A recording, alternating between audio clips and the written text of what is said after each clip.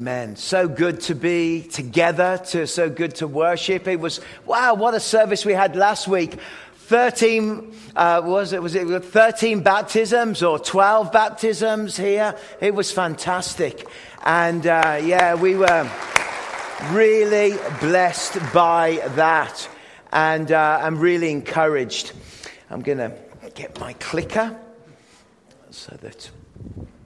Really encouraged by that. The way that the Lord worked and the way that the Lord ministered. And it was so good, so good. And I'm glad to see you in church this morning. Confusing times, but we are being clearly we are trying to work this through, be as safe as possible, engage. But it's so good, isn't it, just to be able to worship together, lift up our voices and praise the Lord. That in the middle of all the turmoil, we know who we can trust. We can, and we're all praying for the federal election at the moment. Praying that God's righteousness will be done, praying that God will be sovereign in all decisions. And I'm reminded again and again of my teaching in Daniel about that at the end of all time, there is one Grand Master who knows the great checkmate, and that is the sovereign Lord God who is in heaven. He knows every detail. He rules over the nations. He appoints leaders and he removes leaders. He knows who is there. We don't look at the world from one perspective. We look at the world from a heavenly perspective. That we know that we can trust the Lord. We know that our hope is in him. We know that he is sovereign. Nebuchadnezzar, of course, thought he was the sovereign Lord in control. But actually, he was just a tool in the hand of our Lord. He was the one God was moving. God was speaking. So we can be encouraged by that. Last week, I shared with you about generosity. The heart of generosity is birthed out, a very powerful sense of the love that we have received through Christ Jesus. We are generous people. We are kind people. We are giving people. We are people that make a difference in our community and make a positive difference in our world because we have been first loved by the love of God within our lives. And when we've been loved by the love of God, this changes everything. We're reminded of the woman who came weeping, touching the feet of Jesus. Because Simon, the Pharisee, he came and of course he invited Jesus to his home, but he did not honor him by affording him the honor of washing the feet. He did not care for him by offering a towel. He did not offer him oil to be placed on his head. And yet here was a woman that came and she washed Jesus' feet with what she had, her tears. She came and she dried Jesus' feet with what she had, her hair. She came with her expensive perfume, for she was a woman with a past. She was a woman with brokenness. She was a woman who had failed, and yet she brought the most expensive perfume. And instead of common oil, which of course was what it was all about, was that olive oil, which was inexpensive, was to be placed. No, she brought the most expensive perfume and placed it on Jesus. She brought what she had.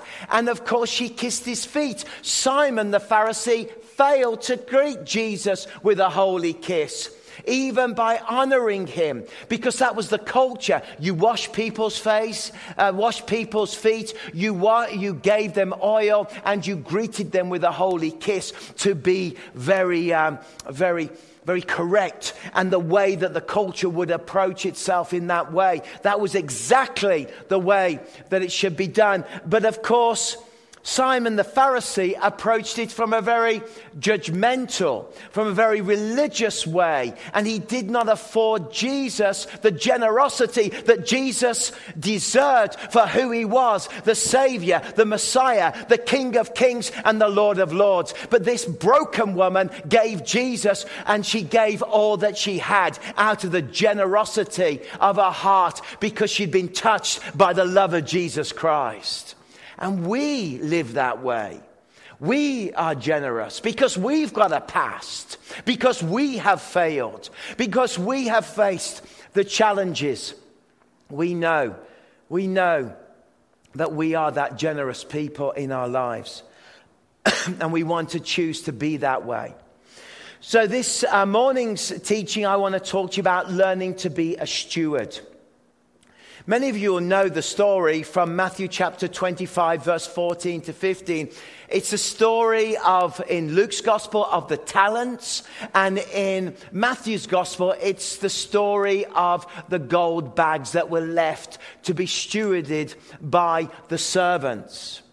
And the challenge of this message is very simply, we've been left in charge of the resources that God has given us. And all good things come from God. And that God has given us these resources. And then how are we treating those resources within our lives? And again, it will be like a man going on a journey who called his servant and entrusted his wealth to them. To one, he gave 5 bags of gold. To another, 2 bags. To another, 1 bag. Each according to his ability. Then he went on his journey. The word steward in the Greek is a word that captures the very heart of a household manager. That it is calling these servants household managers. They're ones that look after the household. They're ones that care for the needs of the master. They're ones that are available. Now, of course, these days we're not so familiar, of course, with a household manager. We don't have a household manager there as I live up in Upper Rutland. And my big estate that is there on Brighton Road, I don't happen to have a household manager. Well, Michelle is awesome, but I wouldn't call her the household manager otherwise. But certainly we manage, but we don't have people to manage it. I'm not an influencer. I'm not one of those celebrities that my people will talk to your people. And we have people. But in the Roman world, they had people. Now, sadly, these people were slaves. And I'll get into that in its context. But let me just step back from this idea that Jesus is now saying, illustrating that those who are stewards are managers of households that God has given them to look after and care for. In other words, all that you have and all that we possess isn't through our own brilliance. It is because of the grace of God. And God has given us these gifts, and that God has come and said to us, you are my household manager of the kingdom of God, of the resources that you've got. And I want you to use them for my glory. We've got to choose. Choose to say, yes, Lord. But of course, these were slaves. Now, in the context of Matthew chapter 25, it is in the context of 2 contexts. That first of all, Jesus is teaching towards the Jewish people who were entrusted with the good news of God through the temple and through the Abrahamic covenant. They were called to be a blessing to all nations. You know that. They were called to bring goodness to the world. They were called to model the way of the 10 Commandments. They were called to show the world and be a holy people amongst the world. And yet, of course, we know the story of the Israelites, that they had wandered from the path, that idolatrous activities had arrived, and that suddenly they had drifted away from the glory and from the beauty and from the testimony that God wanted them to be. They wanted to be a nation that showed all nations of the the world, the way that a nation should serve God, so that there would be a way of light and salvation to declare that this is the way you can know God, and we are modeling it to the world. But Jesus is teaching here in this.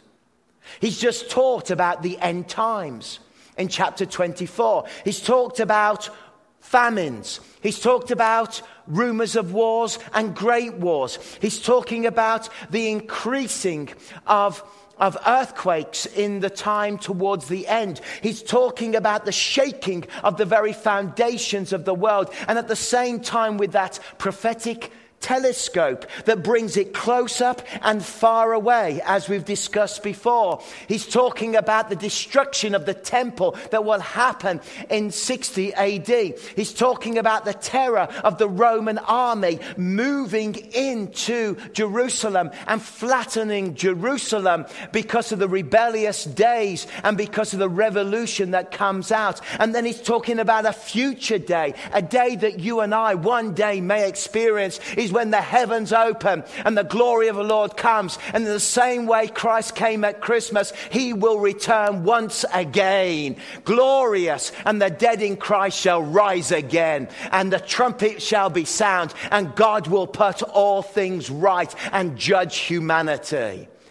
So we've got this going on, that he's almost teaching, that God came and he gave them a gift of gold, but they failed to invest it. They failed to use it. They failed to show the world. And now the Messiah has arrived. But clearly also, he's talking to the church. He's talking to believers. He's reminding us that we have been entrusted with a bag of gold. We've been entrusted with a great treasure. We've been entrusted with the goodness of God, and we are called to live a certain way. So let's go back to a slave. You see, in the ancient Roman era, slaves, unlike the slavery of many other cultures that we know well, slavery was, of course, a kind of economic system that existed in the Roman Empire. So a slave would often be given household responsibilities. A slave would be given money. A slave could earn bonuses in the Roman Empire. And as a result of the bonus, the way that they managed the master's affairs, they could also buy land. And at the right point, they could buy their freedom, or they could work so well. And it was a system by which people would operate within that kind of Roman culture at the time. Although it was still hideous, although it was still brutal, although it was still completely a process of exploitation of other nations, there was, in the context of this teaching, that they understood that you were beholden to the master, and therefore what the master asked you to do, you would do it, and you would do it well, and there would be a reward with that process.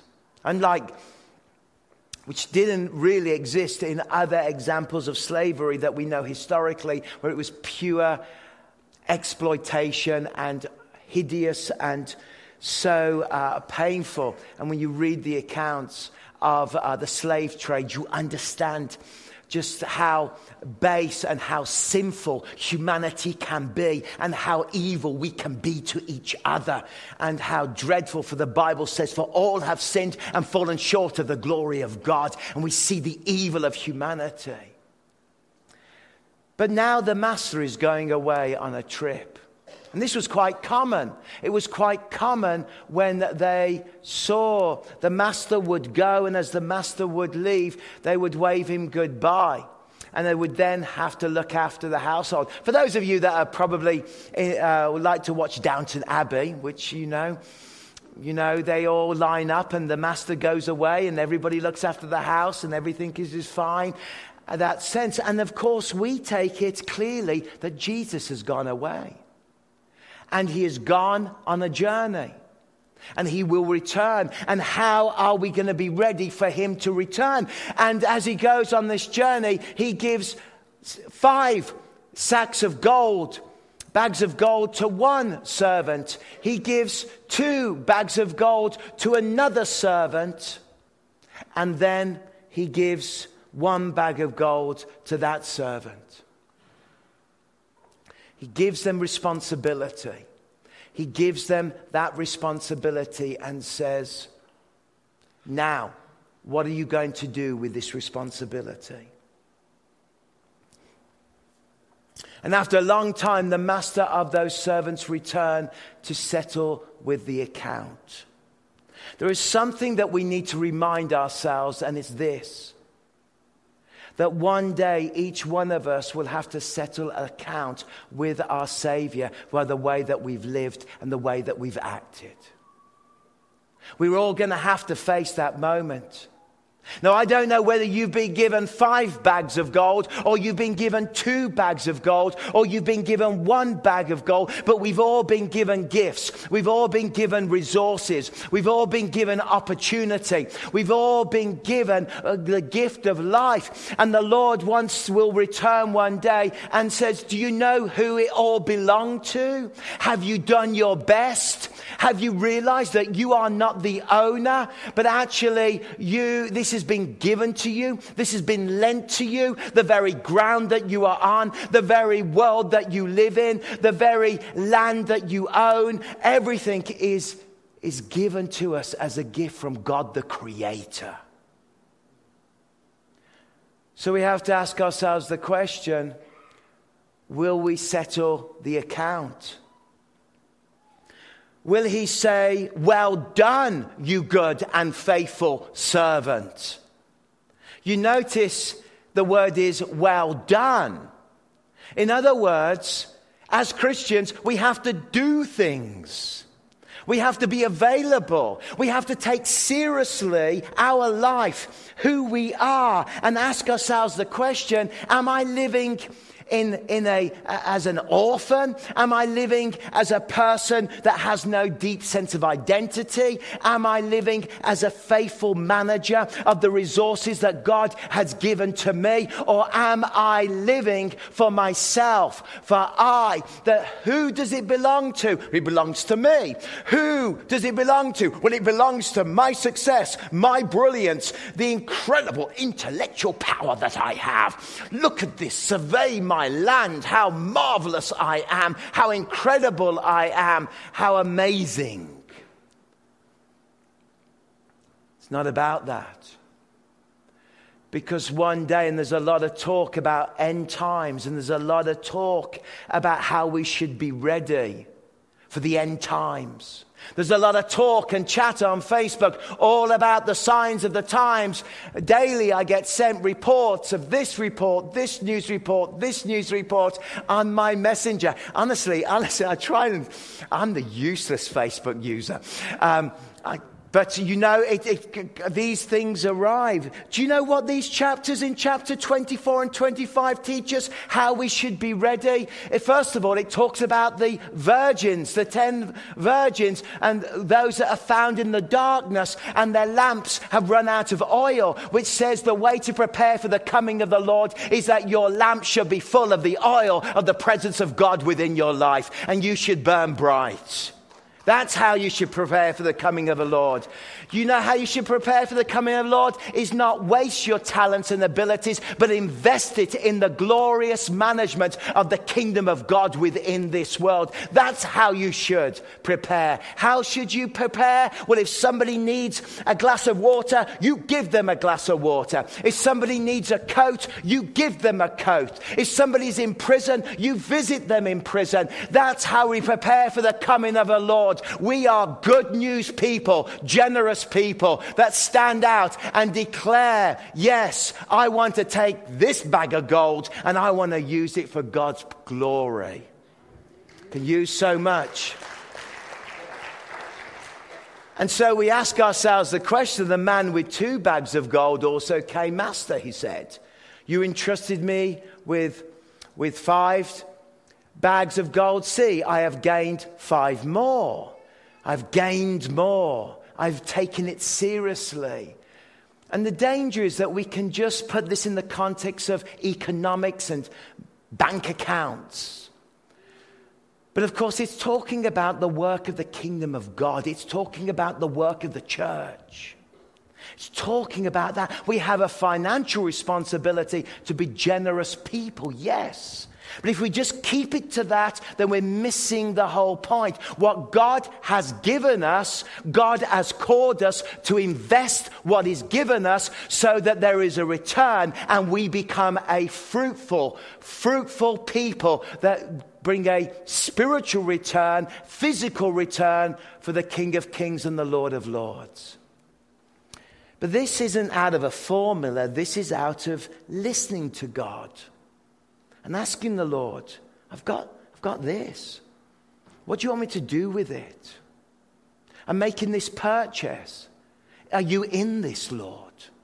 I want to move house, not because I want to flip it just to do it, but are you in agreement with this? Lord, I'd like a different job, and I'd like you to bless that job, my business. But Lord, it is your business because I believe you told me to start this business. I believe that you're with me in this journey. You see, it's a combination of understanding the bag of gold that you've been given and understanding what the Spirit wants you to do with the skills, the resources that God has given to you. So it's about a prayerful. You know, C.T. Studd, the son of a lord, a magnificent 1850, a magnificent cricket player. Oh, I love to talk about sports when I understand what I'm talking about. And I understand cricket. Oh, yeah. He was a legend all the way. He twisted that willow and hit that leather. It was amazing. Do you like that bit of language? Yeah. None of these puck and stuff, you know. I get a headache watching that puck on the screen. I have to put it on slow-mo. Oh, there it goes. That's good. But he was an awesome cricket player. And yet at the height of his career and the height of his wealth and the fame as he was featured in the London Times all the time, he was known as the greatest British cricket player. He was our Wayne Gretzky. Yes, that's him, of cricket. Get to the point, Phil, quickly. I will. The point was, he gave it all up because he considered that if Christ gave his whole life for him, that he died to redeem him, that he would go where Christ is not known, and he would spend the rest of his life declaring the glory of God and leave the glory of cricket behind. And he went to China. And the family donated the money to George Mueller and started orphanages all over Britain. That was what the Holy Spirit told him to do. You see, the key is, what is the Holy Spirit telling you to do? Being open to the voice of the Holy Spirit. I mean, what do you have that you did not receive? If then you received it, why do you boast as if you did not receive it? God is saying to us, what do you have that isn't a gift? You're boasting about what you've got, but what do you have that isn't a gift from God? The very lungs, the very breath of the air. It's a gift of God. What do you have that isn't a gift from God? So why do you treat it as though it was always anything but a gift? See, the mindset shifts. We treat things as if they're not a gift, but we have to treat everything as a gift from God. That changes our perspective. And actually that brings a deep sense of flourishing, a deep sense of joy in one's life. Look at what I've got, and look, it is all a gift from God, and I live with a grateful heart towards what God has done. Came across this stewardship test. Very challenging.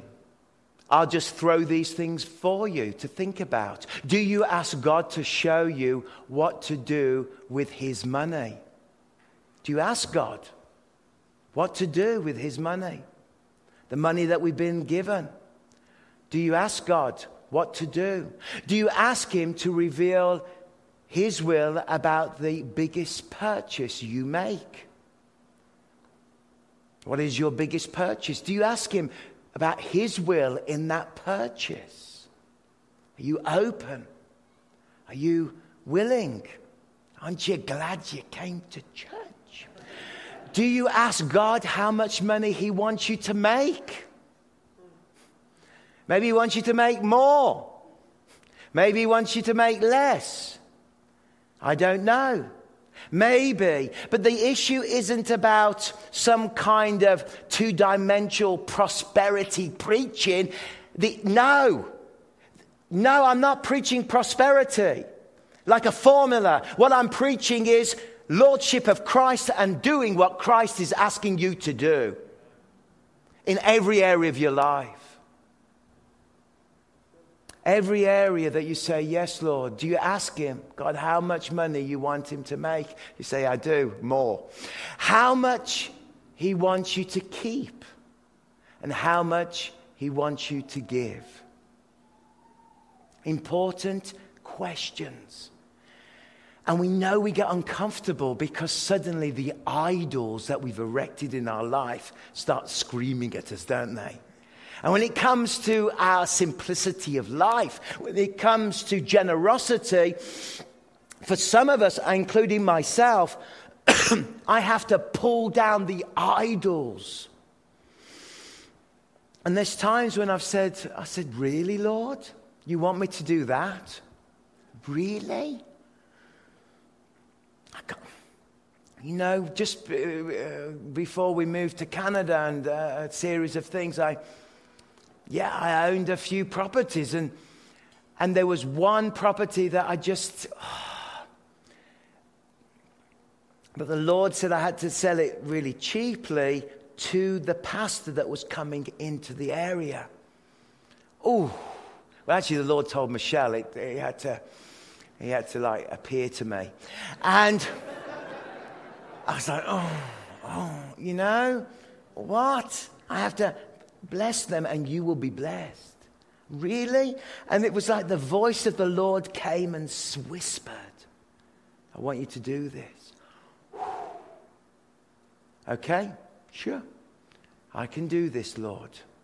But it's hard, isn't it? But I can say to you, my friends, that when I've listened to the voice of God, the Lord, and honored him with generosity, he has never failed me. He will never fail you, my friends. He will never fail you. How much does he want you to keep? How much does he want you to give? You see, it comes down to the reality of us confronting the brevity of life and judgment that we will face. The Hebrews says that just as people are destined to die once, after that to face the judgment. So there are two judgment seats that we will face. There is the judgment seat that is the judgment seat of the great white throne. That one day all the world will be judged before Christ. And there's the great judgment that will happen. But for the Christian, there is the judgment seat of Christ when we are judged for the way that we have lived and the choices we've made. That's why it's so important to be a listening people. That's why it's so important, even in our brokenness and our confusion over this, to bring it to God. I don't want to preach a message of condemnation. I just want to preach a message of joy and generosity. You see, the question comes down, am I the owner or am I the manager? And if I'm the manager, then I need the owner to come. It's not what I have to give, it's what I want to give. And sometimes when we look at the brevity of life and we look at how life is gone, even as I was greeting you here, I was joking with one of the ladies a little bit older than me, about 35 years older than I am, was saying, I have the same birthday as you. October the 22nd, please write that in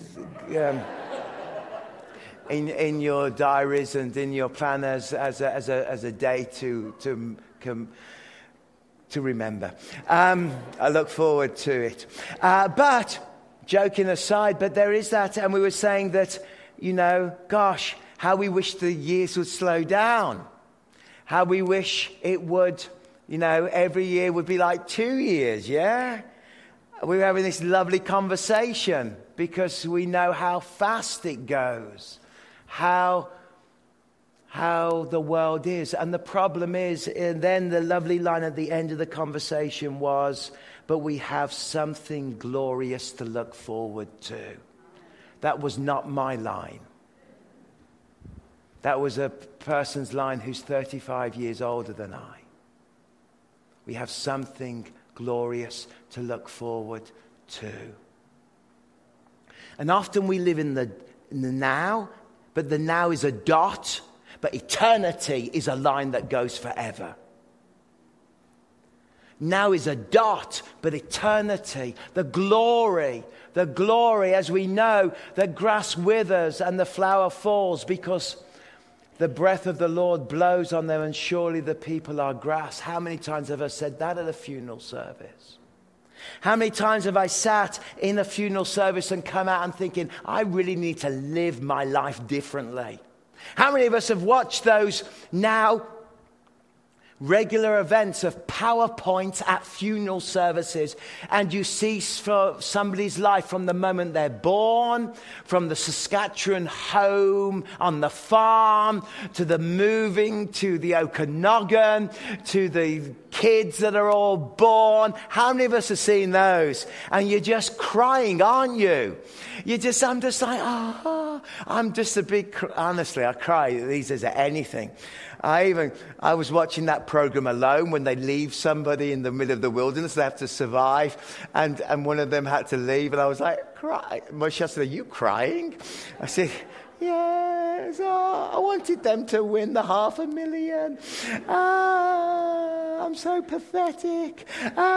But no, seriously. When those PowerPoints are played, you see the beginning and you see the end. And then it finishes and you're all like, whew. But that's the dot. Eternity is the long line. But how are you going to live in the dot? How are you going to live your life now? What is the Lord asking you to do? Show me, Lord, my life's end and the number of my days. Have you ever prayed that prayer?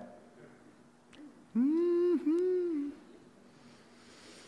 I said to the Lord, Lord,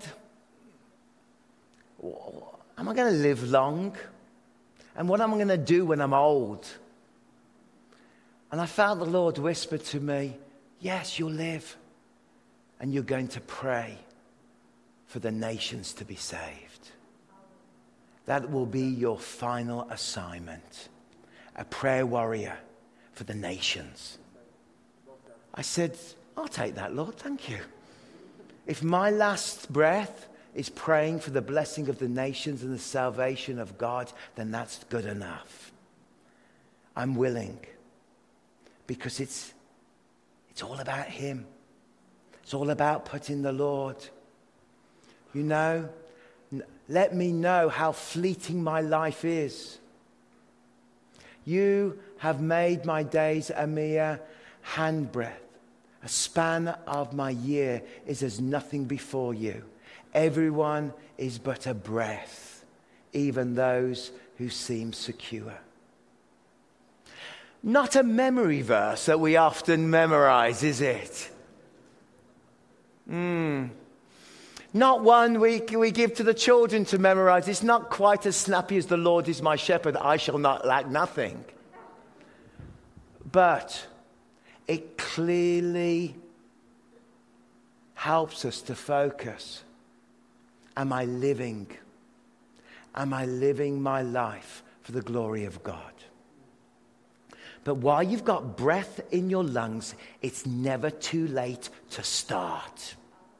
It's never too late to take the bag of gold and say, Master, I become your steward. Master, I am willing. Master, What you've given me, I will take and I will double. Master, I am here. Because in the same way Jesus returned and came to Israel, so he will return. In the same way he looked at Israel and found it wanting, as a church of God, we must not allow ourselves to become complacent in the work of the kingdom of God and the goodness of God.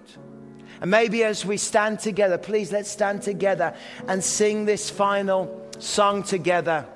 Use it as a moment to give your whole life. Reevaluate the way that you're living. This